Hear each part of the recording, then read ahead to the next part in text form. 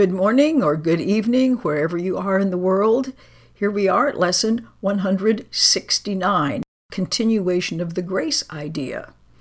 By grace I live, by grace I am released. Okay, now you remember about what grace is. It's love and protection that's bestowed freely. It's being protected. It's being sanctified. It's being offered excellence or power granted to us. That's a lot. Okay. Grace is an aspect of the love of God that is most like the state prevailing in the unity of truth. It's the world's loftiest aspiration because it leads beyond the world entirely. It's past learning, yet the goal of learning. For grace can't come until the mind prepares itself for true acceptance, until we really want this. Grace becomes inevitable instantly in those who have prepared a table where it can be gently laid and willingly received, an altar clean and holy for the gift. Again, it's trying to use metaphors to get our attention because these things cannot be spoken of directly. And this is what we want and pay attention to. This is what we get. Grace is acceptance of the love of God within a world of seeming hate and fear. By grace alone, the hate and fear are gone because grace presents a state so opposite to everything that the world contains, that those whose minds are lighted by the gift of grace cannot believe the world of fear is real. When all you see is love and innocent and light, it's like fear has vanished. There's just no way you could possibly believe in it. Grace isn't learned. The final step must go beyond all learning. So grace is not the goal of this course. It's not what this course aspires to attain, and yet we prepare for grace in that an open mind, that's the key, an open mind can hear the call to awaken. With a more and more and more open mind, we're drawn more and more and more to this material. So it's no longer tight shut against God's voice, against the Holy Spirit, against being in your right mind. Or another way to say it, the ego mind is becoming more quiet, less compelling. The mind has become aware that there are things it doesn't know, and thus it's ready to accept a state completely different from experience with which it's familiar. We have perhaps appeared to contradict our statement that the revelation of the Father and the Son as one has been already set. Indeed, it does appear to be a contradiction. But we've also said that the mind determines when that time will be and has already determined it. And yet, we urge you to bear witness to the Word of God to hasten the experience of truth and speed its advent into every mind that recognizes truth's effects on you. It would be something like you had a film that's made up of many frames. And on one of those frames, you get it, so to speak. And it's hastened because every time we love instead of hate, anytime we recognize the innocence of anything, anytime we decide to change our minds in a more charitable way, we drop out some of those frames, which means that although the frame where enlightenment is going to happen is determined, we can get there faster by dropping out parts. The text talks about this. Okay, so oneness is simply the idea that God is, and in His being, He encompasses everything. So no mind holds anything but Him. That's all there is to be held. We say God is, and then we cease to speak, for in that knowledge, words are meaningless. There are no lips to speak them, no part of mind sufficiently distinct to feel that it's now aware of something that's not itself. It has united with its source, and like its source itself, it merely is. And then it goes on to say, now we can't speak or write or even think about this. It's like, well, then why are you talking about it? Well, to let us know, it comes to every mind when that mind has total recognition that its will is the same as God's, has been completely given and received. It returns the mind into the endless present, where the past and the future can't even be conceived. It lies beyond salvation. In other words, it lies beyond finding your way home because you're home. So it's past all thought of time, forgiveness, the holy face of Christ, the Son of God, creation, that's us, has merely disappeared into his Father as his Father has in him.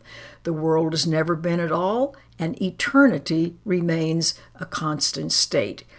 Okay, a lot of people are scared of this. They think, I don't want to be just absorbed into the source. That sounds like I'm going to cease to exist. And don't underestimate the terror that's associated with that, which is why people are reluctant to do this. But nothing could be further from the truth. Although it's counterintuitive, you will find from experience that the more you really desire joining and union, the more distinctly you feel. So it's just the opposite of what your ego mind has to say about this. And then it goes on to say this is beyond experience that we're trying to hasten. Yet forgiveness, taught and learned, brings with it experiences that bear witness that the time the mind itself has determined to abandon everything but this is now at hand. Some things that probably make no sense, so don't worry about it. Practice is what's important. This next sentence, we don't hasten this time, in that what you will offer was concealed from him, the Holy Spirit, who teaches what forgiveness means. All learning was already in his mind, accomplished and complete. He recognized all that time holds and gave it to all minds that each one might determine from a point where time was ended when it is released to revelation and eternity. We have repeated several times before that you make a journey that's already done. The reason it's already done is that oneness has to be here always. It doesn't just suddenly appear.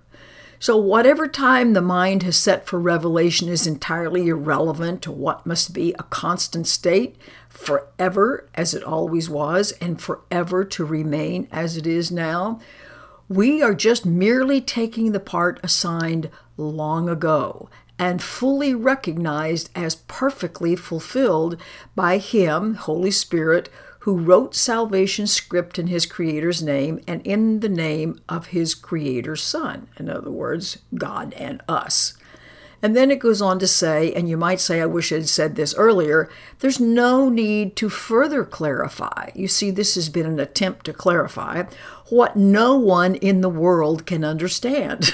It's like, indeed, when revelation of your oneness comes, it will be known and fully understood. But now we have work to do. For those in time can speak of things beyond and listen to words that explain what's to come is past already, yet what meaning can those words convey to those who still count the hours and rise and work and go to sleep by them? Suffice it then that you have work to do to play your part. This is the part we need to pay attention to. Don't really try to figure out the other. The ending must remain obscure to you until your part is done. That doesn't matter, because your part is still what all the rest depends upon. And as you take the role assigned to you, as you drop your grievances, salvation comes a little nearer each uncertain heart that does not yet beat in tune with God, is not yet seeing love as all that important. Forgiveness, this dropping of grievances, is the central theme that runs throughout salvation, throughout finding our way home, and holding all parts, seeming parts, in meaningful relationships, loving each other, seeing the truth. And the course that forgiveness runs is directed and its outcome sure. And now we ask for grace, the final gift that salvation or finding the truth can bestow. Experience that grace provides will end in time because it's operating within the hallucination, because grace foreshadows heaven or oneness, but it doesn't replace the thought of time except for a little while. However, that little interval suffices. It's here that miracles are laid, to be returned by you from holy instance you receive through grace in your experience to all others who see the light that lingers in your face. What is the face of Christ? We're not talking about the face of a human being. The face of Christ would be the equivalent of the face of the ego. So what is this face of Christ or love?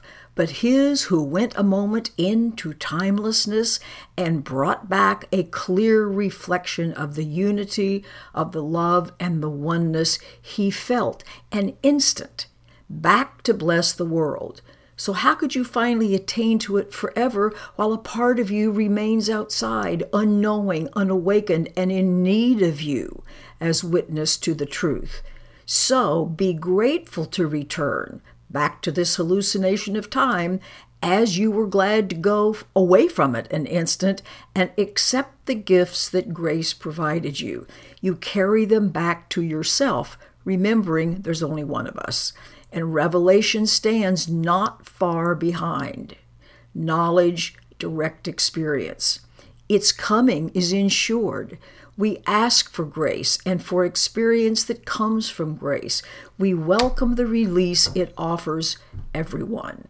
So we don't ask for the unaskable, a word I think they made up, something we can't ask for. We do not look beyond what grace can give. For this release we can give in the grace that has been given us. So our learning goal today does not exceed this prayer. Yet in the world, what could be more than what we ask this day of him who gives the grace we ask, as it was given to him? You can just consider that all of those capital H pronouns are talking about the Holy Spirit. Okay, here's our final request. By grace I live. By the love of God I live, and by that same grace I am released. By grace I give, and by grace I will release. A big important lesson, just like all the rest of them. Have a beautiful day. Don't worry about all of the intricacies of what this says.